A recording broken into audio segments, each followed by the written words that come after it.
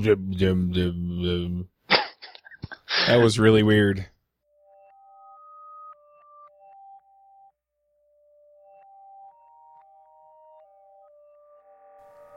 This episode is sponsored by Front End Masters. They have a terrific lineup of live courses you can attend either online or in person.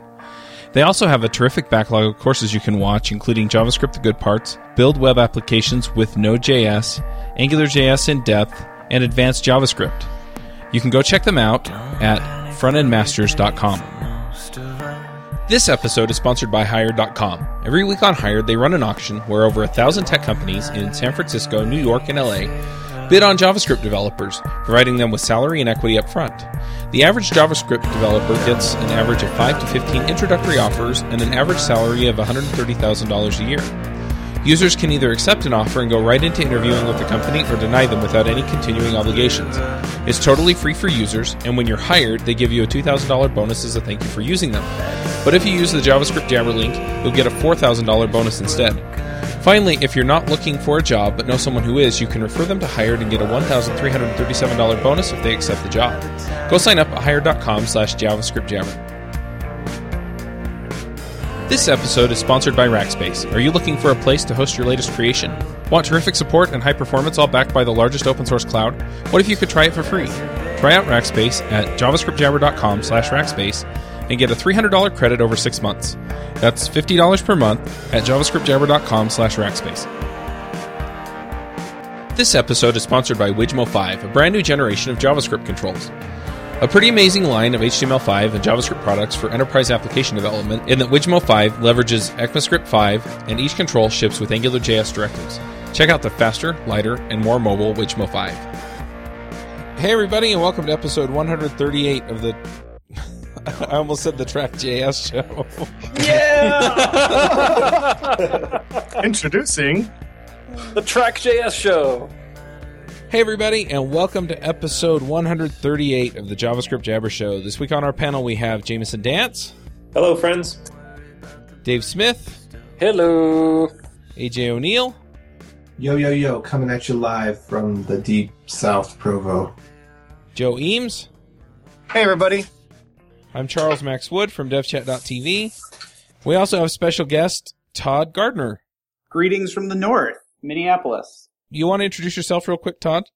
Sure. So my name is Todd Gardner. I'm one of the co-founders of a company called Track.js, a JavaScript error tracking service. I'm also a consultant and a speaker at various conferences, somewhat straddling the JavaScript and .NET communities. Cool. So you like errors? I hate errors. They're terrible. They generally mean that, we didn't understand something about either our code or our user or our environment. And yeah, so trying to get rid of them as fast as we can is a big important thing for me. I'd like to hear the whole history of what and why about Track.js. So that's a great question. For a number of years, I was a freelance consultant. In fact, I still am kind of on the side. And I would help, big companies and startups build web applications. And with the whole JavaScript renaissance that's happened over the last, 4 or 5 years or so, more and more of those clients shifted to building single-page applications with Knockout or Backbone or Angular or now React is, up and coming. But with just about every client I would go to, we would need some way to understand how the customers were using the app, because it's hard to build an app that doesn't break in some subset of users. The environment that we deal with is really, really hostile because each browser has implemented JavaScript in slightly different ways, and then the devices themselves can change. Users install all kinds of plugins that can, manipulate the DOM themselves and change things, or they could be operating on a poor network where a particular resource, like maybe a JavaScript file, just doesn't load for some reason or loads incredibly slow. And so there's all these things about our environment that we build for that just blow up in ways we could never expect, and ways that we can never possibly test for. And so I would build these tools to understand what percentage of my users are encountering errors on different pages. And so I built these a few different times for a few different clients. And so I had my future partners. So I actually pitched them at a conference in Minneapolis called Minibar, which is an awesome unconference. But I pitched them that like, hey, we keep building these JavaScript error tracking tools and we're getting kind of good at it. We have some cool ideas that I don't see anybody else doing. Maybe we could like build this once really, really well so that we don't have to reinvent it and bill our clients every time. And they were so excited. My partner, Eric, in fact, he called me like on the drive home from the conference just to reiterate how excited he was about the idea. Like, this is brilliant. We got to go do this. So we built a prototype of this thing. And the thing that was really unique about us, about our idea, was that JavaScript, unlike other languages like server-side languages, if you have the error or the exception object in C# or Python or whatever, you basically have everything you need to know to recreate the issue and fix it. But in JavaScript, first you have to be lucky enough to even get the error. Second, and not just some random little piece of information like something screwed up. But even if you get the error, even if you have a stack trace, it might have occurred, so many callbacks deep in your app that you don't have any idea how this particular situation could have happened. And so the thing that's unique about what we do is we track all of these other events that are going on the page. So I know we try and understand how your application state is changing by tracking what you put into your console so that you could actually add print line debugging messages into your app. So we really think using console log is a really cool thing as long as you can put the tooling around it to not make everything really noisy and gross. And we track the network so that you can understand when something fails because the user's on a poor connection or maybe there's some interference going on the internet. And then we track the kind of things that the user and the environment are doing. Like, what are they clicking on? What are they putting into your app? What are the other JavaScript frameworks that are on the page? Maybe what plugins have been installed, that sort of thing. So we had this idea and we went and we built a prototype of it and took it to the JavaScript MN user group, the local user group. And I begged and pleaded the organizers to say, hey, if I bring this idea, can you give me 15 minutes to show some people? And they let us do it. So we brought our prototype in, and afterwards I had 3 different people from significant companies in the area come up to me, basically credit card in hand, saying, I love this, I want it, sign me up right now, which was amazing. Of course, I couldn't sell it to them because it wasn't anything but a duct tape and chicken wire demo at that point. But that was validation to go off and build this thing. And so we've been iterating on it and growing it ever since. So can you talk more about who we is? Oh, yeah. So Eric Brandes, who I mentioned before, he's another independent software developer in the Minneapolis-St. Paul area. Nick Pelton is our lead UI creative. He runs another business called Westwork Design, which is a WordPress and branding consultancy shop, also in Minneapolis. And then we actually just hired our first person, which is kind of crazy. His name is Jordan Griffin, and he's a friend of mine for a long time. But he's another kind of C# JavaScript consultant in Minneapolis-St. Paul. So when was it that you got started? We've been running, so the idea when I pitched everybody was in March of 2013, and we did our demo in July of 2013. We started the company in August.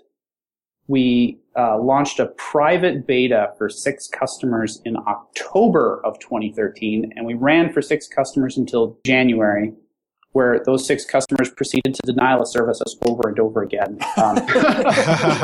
As we oh, all right, they put us on another app, or they got hit with a lot of traffic today, and our systems would melt under the pressure. But, that's why you do a beta, and you learn from it.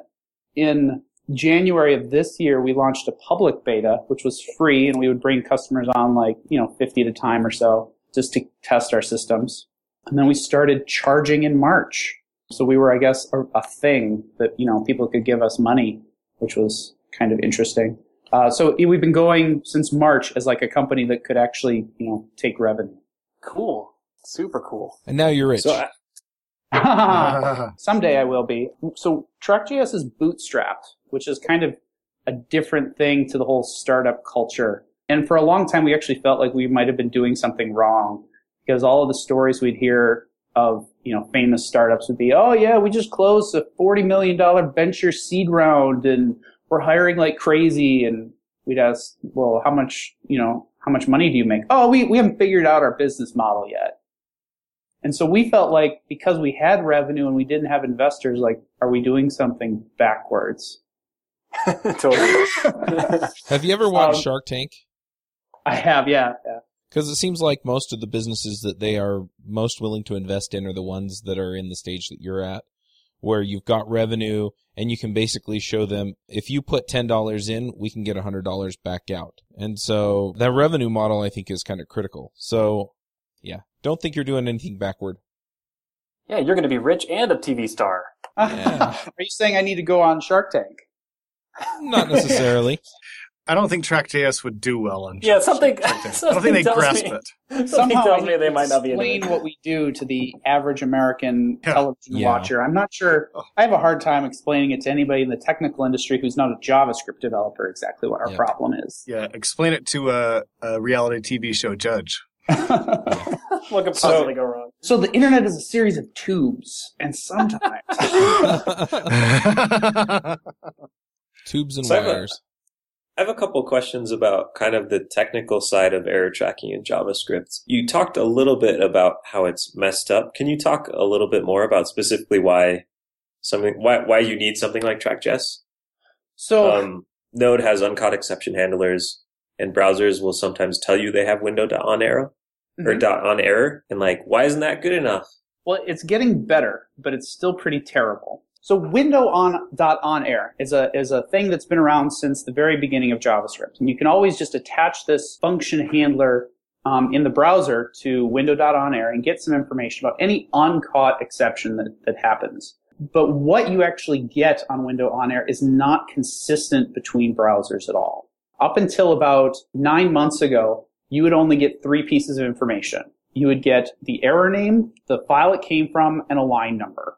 So you get something like E is undefined on scripts.js, line 1. Something that you have no idea what that means at all. In the last 9 months or so, and it's been really amazing, all of the Edge browsers have implemented at least 2 more properties. They give you also a column number, which is kind of interesting, but they give you the actual error object. So they give you an object that contains the stack trace or whatever that particular browser had implemented on error. But this is really only available in the last version or 2 of Chrome, the last version of Firefox, Internet Explorer with a certain patch on it, and Safari something. I don't particularly know. The problem is that most applications that we run, at least if you're targeting, an enterprise or a SaaS project, chances are we have to support browsers that don't have this yet. And so to actually get error information, to get an error itself, you need to find more creative ways to catch the error. Even if you have error, what I found with some research that we've been doing is that the error itself is implemented differently, even if you look at IE11, latest Firefox, latest Chrome. If you It'd be too easy. Yeah, if you just go into the console and type new error blah, you will get 3 different shapes of objects in those 3 browsers. Now there's there's patterns, but they're not identical. You couldn't shove them through the same ingestion system and process them the same way without knowing what browser they came from. So you can't just say, shove it through here. Oh, it's not that one. Try the next one. I mean, you can, but we're talking about those 3 browsers as very common, but now Yeah. you also have to deal with all the old versions of them that could be running in public. You have to deal with their mobile variants, their modded variants, their development variants. You get into Android browser and Chrome, and the number of browsers that have differences in this becomes very, very large. And so it ends up being easier for us anyway on our back end as we understand what browser it came from so that we know how to process it. Did So I how just do you hear solve you? the problem? I think I just heard you basically call the internet a legacy system. Well, I've heard lots of definitions of legacy systems. My personal favorite is that a legacy system is any system that I didn't write. And so I definitely did not write the internet, so that's probably true. That is a good definition. But Dave's question is a good one. Yeah, so given all the variants in how browsers do this, what is your solution? A lot of complicated checking at low levels. So you're basically the jQuery for error handling is what you wrote. So we do have to do a lot of similar things to jQuery, and I have we've looked to the jQuery source a lot for how did they solve particular problems. So a lot of what TrackJS does is because we can't count on these common, like an easy way to capture an error from any given browser. We patch or we override a lot of the base level browser API and insert listeners in its place. So when we're on the page and you make an AJAX request, technically we've patched XML HTTP requests to be our own thing. And we intercept your call, we record some information about it, like when it was started and what kind of call it is. And then we record when it comes back, and so we can tell the difference and record that, hey, an AJAX event happened, here was the result of it. Now that's all totally transparent to you or to the people using us because we mirror the browser API exactly. We accept the same values, we return the same values. And being that those values change depending on what browser we're on, there was a lot of experimentation and a lot of cross-browser testing to make sure we don't break things. Probably the most interesting thing that we discovered with that was actually for Chrome on iOS 7 and above. So Chrome on iOS actually doesn't include their own version of WebKit. They just are a UI that sits on top of the existing Safari WebKit, right? But so the browser code needs to communicate with the backend native code, and rather than having their own, like a native piece of code to do that, they actually send AJAX calls that we could intercept at the application layer. So I would have just a web page that I'm showing on Chrome on iOS, and Track.js's listeners could pick up the communication that Chrome was sending back to Safari's WebKit. Whoa. Seriously? Seriously. That is awesome. We were listening to them. We were detecting them. We had to filter them out because we actually thought that they weren't relevant, that we didn't want that happening. But for a while, because they would actually have their own undocumented API of some things that they were doing, we would generate these really nasty security warnings saying that, like, oh, we think there's some sort of forgery happening here. And it was because we weren't fully accounting for all of the parameters that they were sending through. And so this is just one particular example, but there's all kinds of these like niggly little things with different browsers on how they've chosen to do things. Wow. So earlier you mentioned how when you're like deep in callback, like nested callbacks in your app, and somehow Track.js is able to reassemble these errors so that you can tell that this AJAX request that threw an exception, or this response rather that threw an exception, originated from X, over here. Is that how you do this? Is by tracking all these AJAX requests so that when an error happens, you can tell from where it originated? So we can't pinpoint exactly where it originated from. We can give you hints as to what else was going on at the time. So there's a couple of different things going on here. One is we have this event engine, which is what we're listening to. We're listening to console, we're listening to AJAX, and we're listening to user clicks and inputs. And as that's happening, we're just recording this thing into a log that's sitting in browser memory. So to say, hey, these are the interesting things that are happening, this is what's going on. When an exceptional event happens, like we caught an error, or there's a couple of different things we regard as exceptional, like somebody wrote console.error, or a global error happened, or we caught something bubbling out of the DOM, or an AJAX came back with a failing code. If any of those things happen, we say, great, here is an error. Here's something that the developers probably want to know about. And I have that error information itself, but I also have this log of all of the things that were happening that led up to it, which is interesting. We call that telemetry. It's like these are all the things that were going on to get to this particular state, to get to this situation. And so we feed that information back to the developers and says, we have, 20% of your users using IE11 on this page, and the users land on this form, they enter this, they click on this button, this AJAX goes off, and then you get this error, which is a lot more information than just something wasn't defined. I really like the approach, especially since what I heard was we can't read the stack trace either. So we're going to give you all the other information because we're watching everything. Right. Well, so the other part of this whole thing is the actual stack trace itself, because you really need both pieces of information to deduce. You need to understand like how your code was running, but you also need to understand how did you get to that code. And so Track.js is more likely to capture a stack trace than if you weren't doing anything at all, because we actually wrap up all of the different places that you could be passing a callback into the DOM. So when you attach an add event listener or a set timeout, you're passing a function into the DOM that could blow up. So we've actually transparently to you wrapped that up in a try-catch handler. And so we'll actually catch errors emanating off of it with more information. And we actually rolled out this other thing that you have to turn on because it's got some performance issues with Angular specifically. But we have this thing called an asynchronous callback. So are you familiar with the Chrome async stacks in their latest version of DevTools? Yeah, I was just going to ask you about that. It's a magic button that you click. So imagine, so what Chrome DevTools is you can click on this magic button and now you can see the stack trace of, here was the stack trace of the current executing frame. But you can also see back and see the stack trace of the executing frame that might have attached that callback. So what if I have like a click handler that blows up, the stack trace it'll give me is only back to where that event callback. It'll start with your onClick function. But it's interesting to know, how did this onClick function get bound up?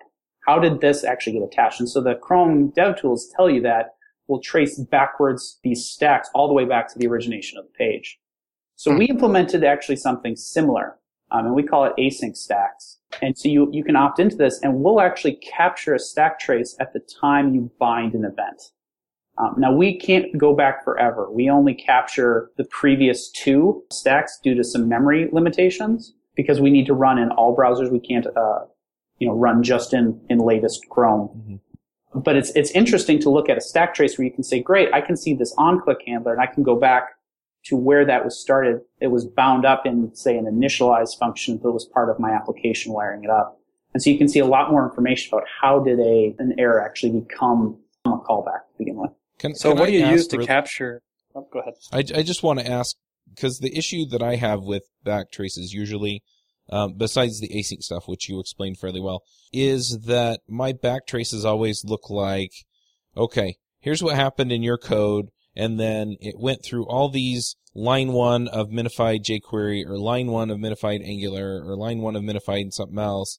And so at that point, the stack trace is pretty much useless.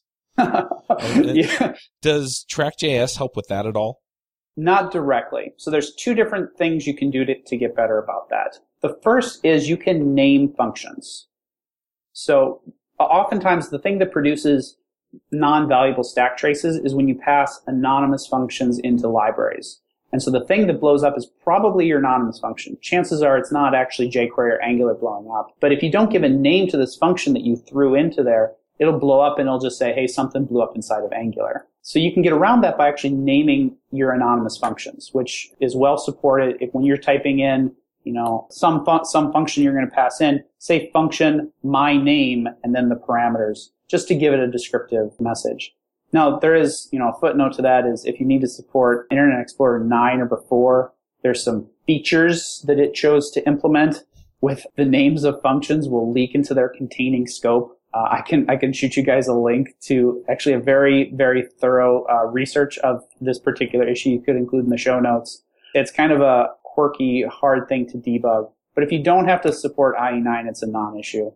The other thing you can do to get a better one is to generate source maps. So when you are minifying your JavaScript file, it's going to filter out all of these things like the names of the functions that you use and reduce it to K or X or whatever, and that's not very helpful. But if you produce a source map, which is you can do from either Clojure Compiler or Uglify, it'll produce a .map file which will translate back to the original function names and stuff like that. And we support that in Track.js, where if we give you a stack trace that says it, looks like garbage to you, it's full of non-helpful information, you can actually just drag and drop your source maps on top of it, and we'll translate it back to the original things, along with code snippets of these are the actual real source code lines that generated this stack trace. Cool.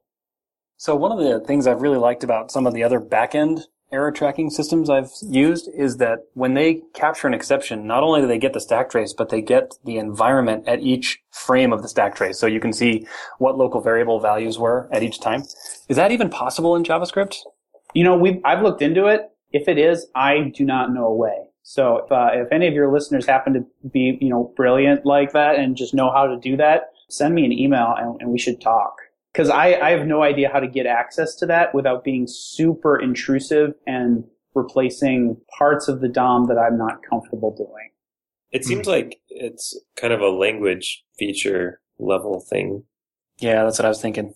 So I have another question, and that is, how intrusive is it? And I'm asking specifically about on mobile devices, a lot of times I'm limited by bandwidth constraints or memory constraints or both. And so, how large is it to pull in, or do I just put it into my build process and process it with everything else? And then how much overhead does it add to the things that you're tracking with the events?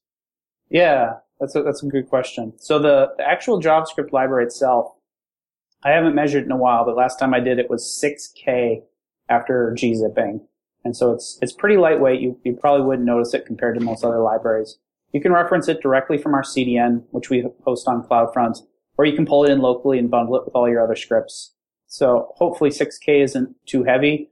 We've tried to strip that down as small as we can. So you'll have to pull that in. And we ask that we're for any of your custom scripts on the page. Because of the nature of how we do things with patching a lot of the base level browser API, if any errors happen before we're on the page, or if they grab references to things before we're on the page, we'll either not know that the error happened, or we won't know as much information as we could.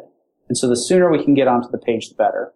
Now that does have some concerns around blocking calls. I know a lot of people like loading JavaScript in async. And although we do work and we support it, there is the downside of anything that happens before we're on the page is blind to us. And so there's a risk that you take on. You're gaining some performance doing async, but you're sacrificing some visibility to errors. In terms of the actual performance of your app, the default configuration of Track.js, so we have a pretty rich API in JavaScript that you can configure what we do differently. But the default configuration, nobody has ever noticed a performance overhead. Somebody did actually publish a JS perf spec on us, and there was I think like a 6 millisecond overhead to throwing an error that they noticed on their particular machine. Because the performance issue is specific to the machine that you're running on, I can't say that, we add exactly this. Essentially, as we're listening, there is a one extra level function call that happens whenever you bind an event or fire an AJAX call. And there is a little bit of extra processing that happens to gather information when an error is thrown. But hopefully, when an error is thrown is not very often to the point that you need to worry about that being a major performance. Usually you want to know the information is more important than maybe a momentary performance loss there. Memory footprint is very, very low. So the in-browser event log is limited to 30 things, which we serialize down to strings. So we're not keeping references to any objects, and we only know the last 30 things that have happened, which is just what we chose as a relevant time horizon there. The only part of our system that we have found to have some performance issues is that asynchronous call stacks. And that's specifically because in order to capture that stack trace, we have to essentially throw an error every time you bind an event. We throw an error and we capture the stack trace off of it. And so the nature of that is we have a memory footprint for every event that is bound, and there's a processing overhead to generate a stack trace for every call to add event listener. And so Internet Explorer 10 and before specifically have a pretty significant performance impact with throwing an error. And Angular under the cover specifically attaches a lot of events to the DOM. And so you combine those two things, and old versions of Internet Explorer running Angular with this feature on have a noticeable performance impact, which is why we left it off by default. And we just asked our customers to, hey, test this out. Make sure that this is an acceptable performance for your app and for your scenario. Don't old versions of Internet Explorer running Angular already have a massive performance problem? Absolutely. Absolutely. What was that you called it? An IE9, a feature? Well, so it's not a bug because it's in their spec. It's like that is what they chose to implement. And they're at the spec they were implementing at the time, as far as I know, there was nothing explicitly saying that they shouldn't do this or they couldn't do this. But so when you type something like var foo equals function foo, and then you define your function, the subtle difference in behavior is that the name of that function foo, leaked out into the global scope. And so you have this double variable thing happening where both the var foo and the function foo overrode each other. And so the values that you are working with might not be what you understand. I can't really even do justice explaining this without like a computer in front of me.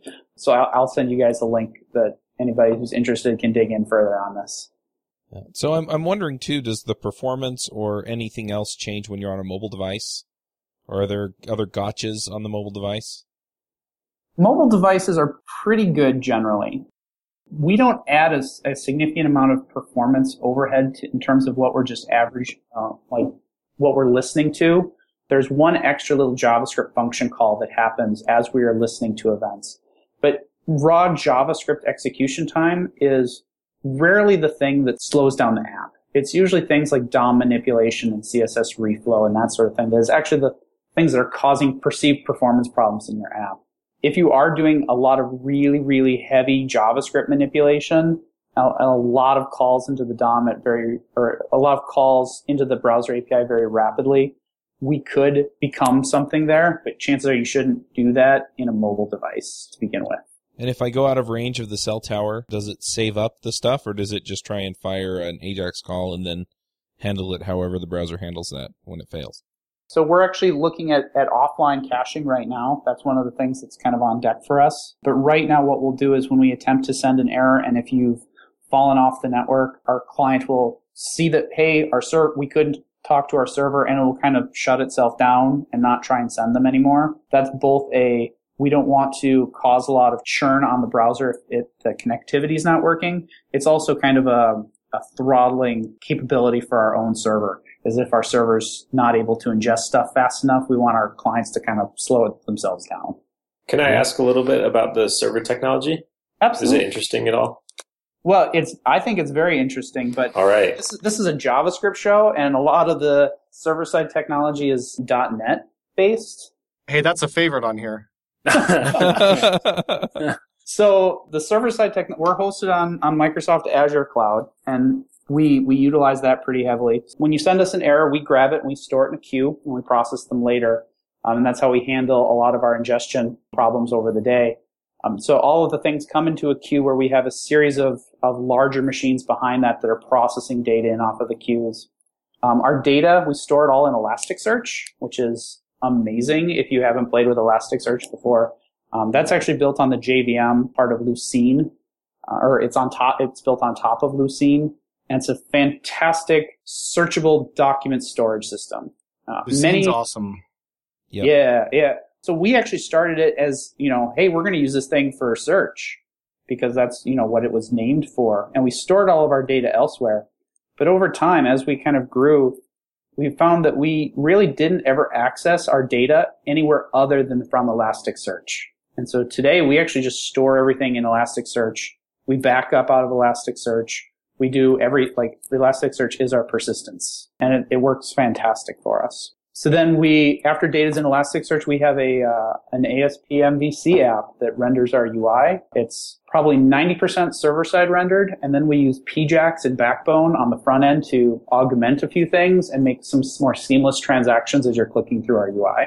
I have a question about your UI. Yeah. Does it use Track.js? Absolutely, it uses Track.js. So we absolutely dog food this.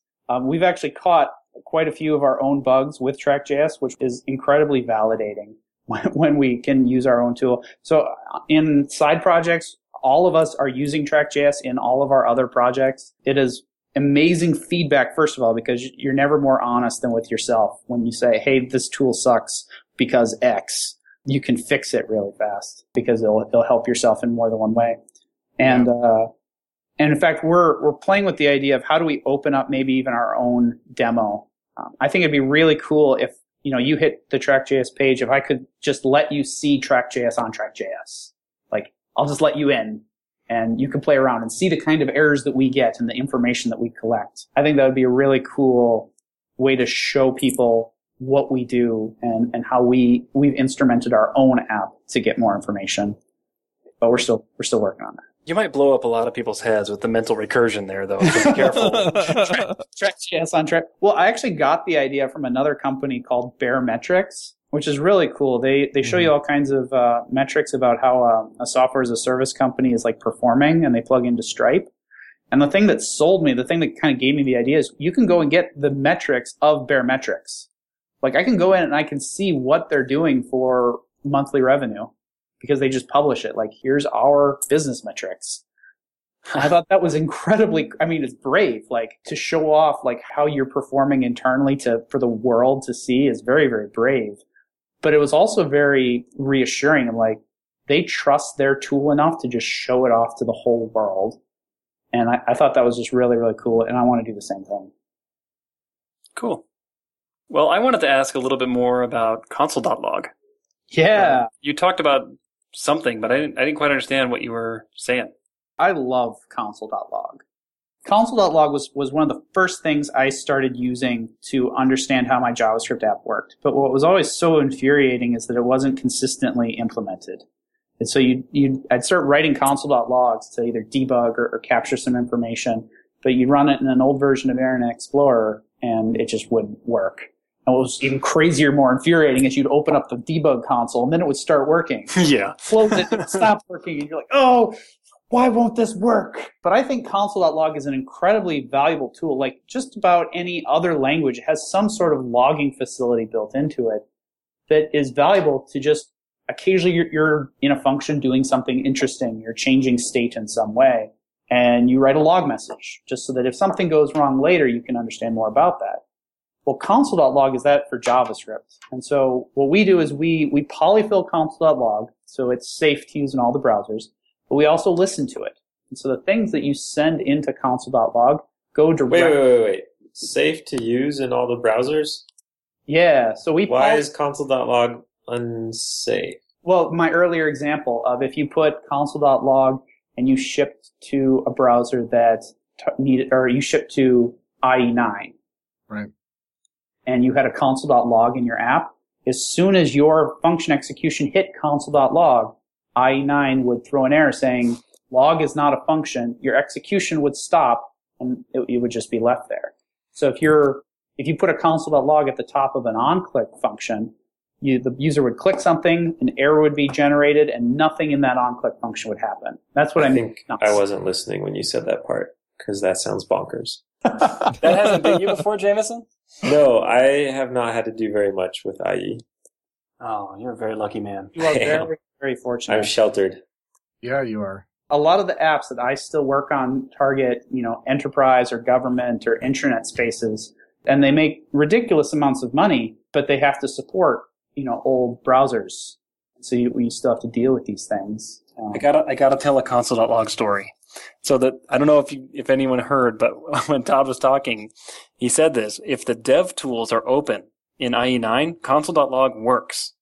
And if you close them, I think it actually keeps working for the life of that browser session, right? And so as a developer, you don't even realize you've written this bug, and then you send your thing out to production or whatever, or to your QA team, and they're like, none of this stuff works, And it was so bad for us on our team that we actually wrote a unit test that greps our code for console.log and fails the tests if you use it natively. Awesome.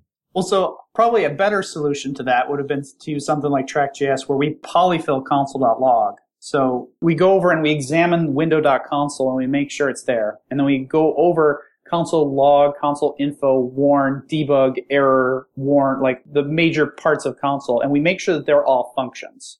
Now, they might not actually print to a console because the browser didn't implement that. There's nothing we can do. But we can make sure that they're all valid functions, that they won't die or that your execution won't stop if you call it. And then we actually gather the information that you sent into it and we record it as part of of our telemetry. And so you can go ahead and put console logging statements in your code at interesting parts. And then when an error happens, we'll feed that information back to you. So you can see how did your application change over time, which we actually think is really cool. It's totally changed how I've written single page applications, just to be able to log stuff that I want, that I think is interesting. Now, we've talked a lot about Track.js, and I think it's a really cool tool, but I'm kind of interested in what you think best practices are for handling, tracking, and even creating errors and error objects in your code. Yeah. So I think I think a lot of JavaScript developers are either afraid of them or don't understand them. When something bad happens, it's a lot easier to trace down what happened if you have some sort of descriptive message. And so when you're writing a function that does something, usually there's some sort of expectation that the arguments you got in have a certain shape, or the values on the object you're dealing with are in a certain range of values. And if they're not, if you don't do anything, it'll just blow up in an anonymous way. It'll say either, undefined is not a function, or property doesn't exist, or something like that when you try and reference something.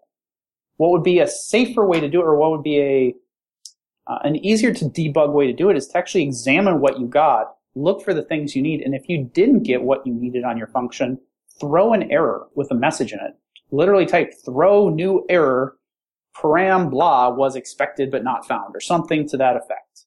So that when this actually blows up in a real situation, you have a message that actually tells you what happened. And I rarely see that in code. And there's a couple of reasons for that. Well, one is because of how dynamic JavaScript is, you can't possibly, or you shouldn't necessarily test for every possible, or write errors for every possible input and output of the function, because of how much code ends up needing to get shipped down. Like, you can't put a paragraph of error text in an error, because that would all have to be downloaded by the browser and, create a slower time to deliver that file and a heavier memory weight in the browser and all those sort of things. But rather than, you can't do everything, but what we do now is almost nothing. And I've rarely seen any code that throws an error. And I think, at least in my own applications, I've found a lot of benefit to checking for common things that could go wrong, checking that the parameter that I got is not undefined. And if it is, throw an error right then and there so that I know, so that I can debug that issue later. That makes sense. But if you throw an error, it still halts execution and everything else, just like the regular ones that you get out of the browser, right? So you have to be aware of where you're putting them and what the effect is going to be if it blows up. Absolutely. Even if you explicitly tell it to. Yeah, you're absolutely right. I'm not saying to avoid the error. I'm saying that if you've gotten into a situation where you have a function that got called improperly in a way that it shouldn't have, I think it's better to throw a descriptive error at that point rather than just let the browser throw a blah was undefined message, because it will help you debug it sooner. Now, you shouldn't just bury that error, because chances are you needed to do something with that data. So the error existed. All I was saying by throwing an error is to actually get better information about it. People should throw their own errors with their own messages in them, rather than just relying on the varied implementation of browsers to tell you different messages that may or may not help you. And so if the function that you're executing, the function that you're calling, maybe is not necessary, and so an error is unneeded, you can always just use a try catch and then, log off that the thing happened, but don't actually halt execution. But that very much depends on the situation that you're in. I generally prefer to throw the error and stop execution. And then hopefully you've built some sort of logging tool that you can feed that information back to the developers and know that it happened. So the other thing that I have a question about on that is, and I haven't really looked at the error implementation in JavaScript, and it sounds like you said, it varies from browser to browser. So is there a way to standardize that some, or are you still limited by what the browser gives you? Now, there's some ways to standardize that a little bit. So, for example, even to this day, the implementation of error, if you go into Firefox, Chrome, and Internet Explorer 11, and you just go into the console and type new error, the fields on all three of those objects are slightly different. In fact, if you look at Internet Explorer 11, it doesn't have a stack trace in that particular case, because in IE11, you actually have to throw an error to get its stack trace. Throw is a keyword that will actually perform that action. Whereas in Firefox and Chrome, you have the stack trace just for instantiating the error. But even then, all of the fields are aligned in different ways, and the format of the stack trace itself the string is in a slightly different format. Now, so Chrome has implemented a stack trace API where you can actually get the stack trace as like an array of strings with more information, which is really cool, except that most people can't just write for only Chrome. And so there's a couple of actually really cool libraries that could help with this if you want to build some stuff yourself. The first is StackTrace.js, which is a really cool library that attempts to normalize the stack trace across different browser implementations. And in a browser that perhaps can't even generate a stack trace like IE9, it will attempt to guess the stack trace. It'll actually inspect the JavaScript files themselves and try and guess the names of functions and recreate one. It's not 100% accurate, and it does have some performance issues, obviously, because it's pulling in and doing a lot of string manipulation. But it's pretty cool. The other library that does some similar capabilities is called TraceKit. And TraceKit will do the same thing where it will help normalize an error object. Very cool. But of course, if you use TrackJS, you don't have to worry about any of that. Of course. That goes without saying. I was going to ask a question that will cause a conflict of interest. Go. Ask. What are your competitors? Are there other? Is TrackJS the only thing that does this hosted JavaScript error tracking stuff? No, there are a few other people in this space, and in fact, something new seems to be jumping into this space like every month or so, which is interesting. There's a number of larger companies that do this sort of thing that I won't name on the air. So there are a number of competitors that exist in the server side aspect of error tracking, and there's a ton of like really great tools, and I'm sure you all have heard of one or probably used them. And there's some really cool functionality there to gather error information from your server infrastructure and aggregate it together and give you a bunch of insight. But the niche that we feel there's not a good solution is in the client side. And all of these server side tools, they have an entry into the client side error tracking. But typically it's about, capturing whatever happens on window.onError and sending it back to the server, which what we found is just not enough. Just because you happen to catch an error object in browser-side JavaScript doesn't mean you have enough information to actually fix it. And so that's kind of what we're trying to do. What's unique about us is how we really capture an in-depth, almost like marketing analytics style information about what's happening in the browsers to feed back as additional context to figure out how did the app, and how did the environment arrive at this error to begin with. And so that's the niche I think we're filling. And when it comes to actually finding an error and understanding enough information to actually fix it, I haven't seen another tool that can come close to what we're doing right now. That's awesome. So I want to ask about pricing.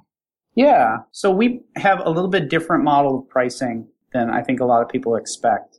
We do not price our system based on number of errors you send us, which is kind of odd. Our internal costs would be much more closely aligned to errors, but instead we price you based on how busy your site is. So we price based on what we call hits. So how many unique times our tracker initializes every month. And so the idea behind that is I want to help you get to 0 errors. Well, you'll never get to 0 errors, but I want to help you get to as close to 0 errors as realistic. And when I help you get to 0 errors, I feel like I've added a whole lot of value. And I don't want to basically price myself out. And so we price our system based on how busy your site gets. The better an application you write, the more popular it will become and the more you grow. And so larger, more established applications will need to come into a higher tier for us. If you just have your own personal blog or your own little web app and you just want to play with it, you might even qualify for our free tier. And so that's, you just come in pretty easy. So you do have a free tier? I just glanced at it and I didn't see the free tier. Yeah, we kind of copied the 37 signals kind of path. Right. And so there is a free tier. We just don't make it like super obvious. It's pretty restricted. We only show you like what happened in the last 24 hours, and you have to have less than 10,000 unique hits a month. But that's usually enough for like a personal developer to, play with it and see what's going on and kind of get accustomed to it. And that's what the free tier was kind of designed for. Just for people to play, see what they want to do. Super cool. I was going to ask about that too. I'm glad to see that.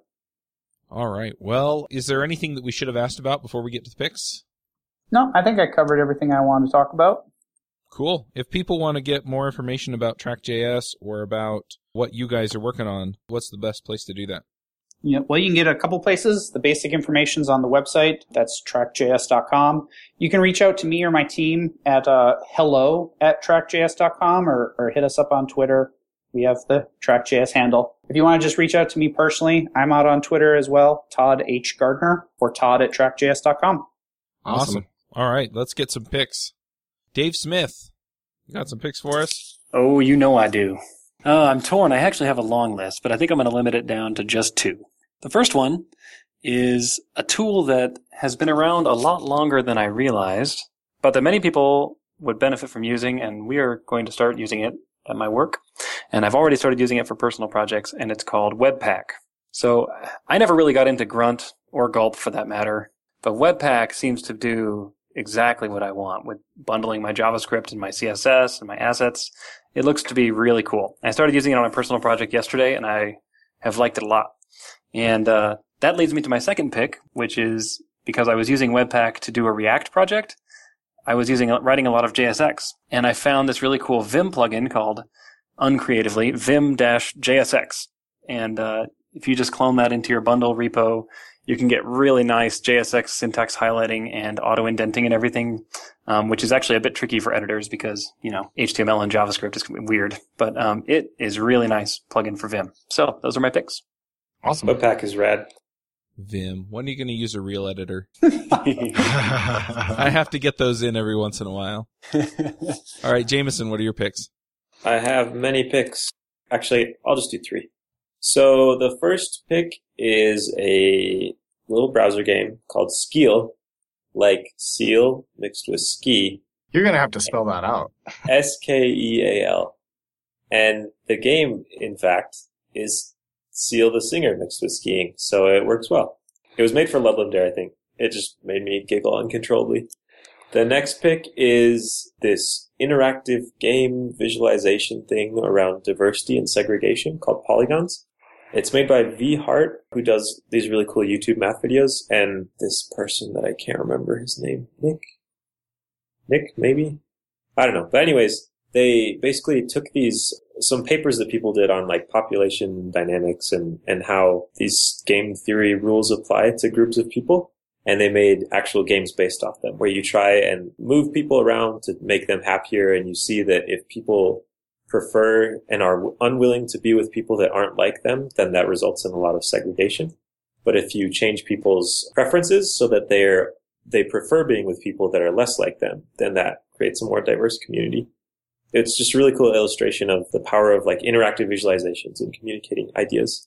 And the last pick is this new Paul Graham article. I know some people roll their eyes at everything Paul Graham writes, but I thought this one was pretty wise. The Fatal Pinch. And it talks about something that happens towards the end of a startup life cycle. It matched my own experiences really well, and I wish that I had read it a year ago. It's pretty short, and it's well written, and it's nothing controversial or crazy or whatever. So those are my picks. Awesome. Joe, what are your picks? All right, I got 3 picks today. The first one is the Hour of Code, which is a national or international educational push to get kids to try out coding.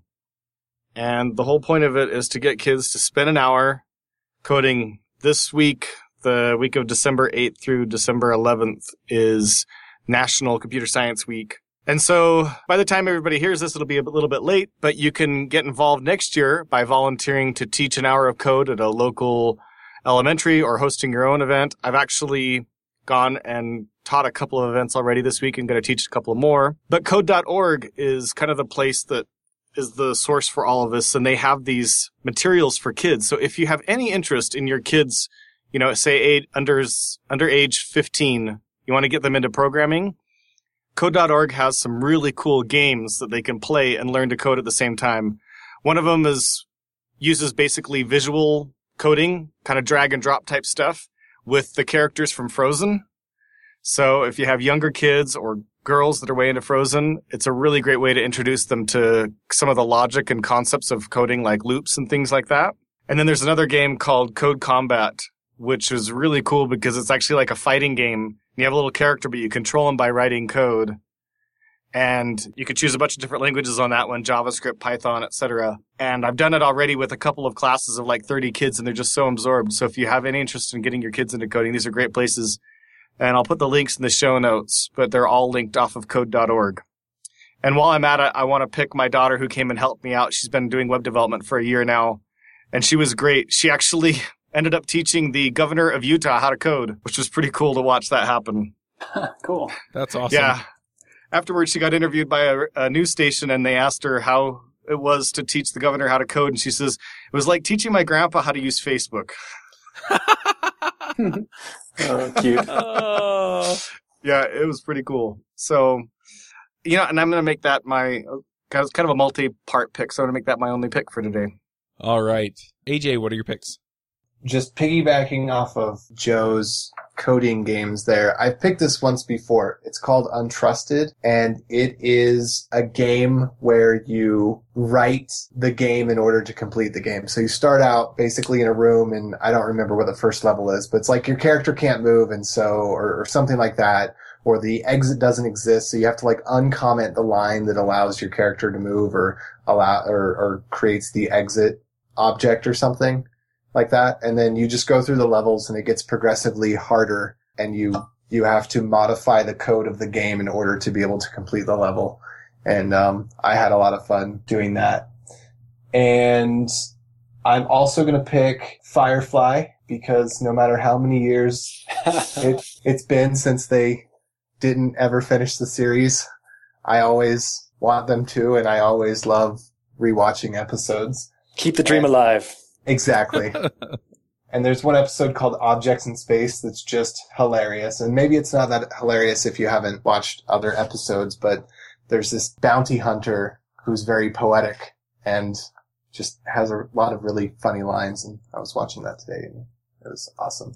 Also, I will pick Studio C, which apparently is gaining a lot of popularity right now because they had a video called Scott Sterling that came out. It's a comedy sketch about soccer.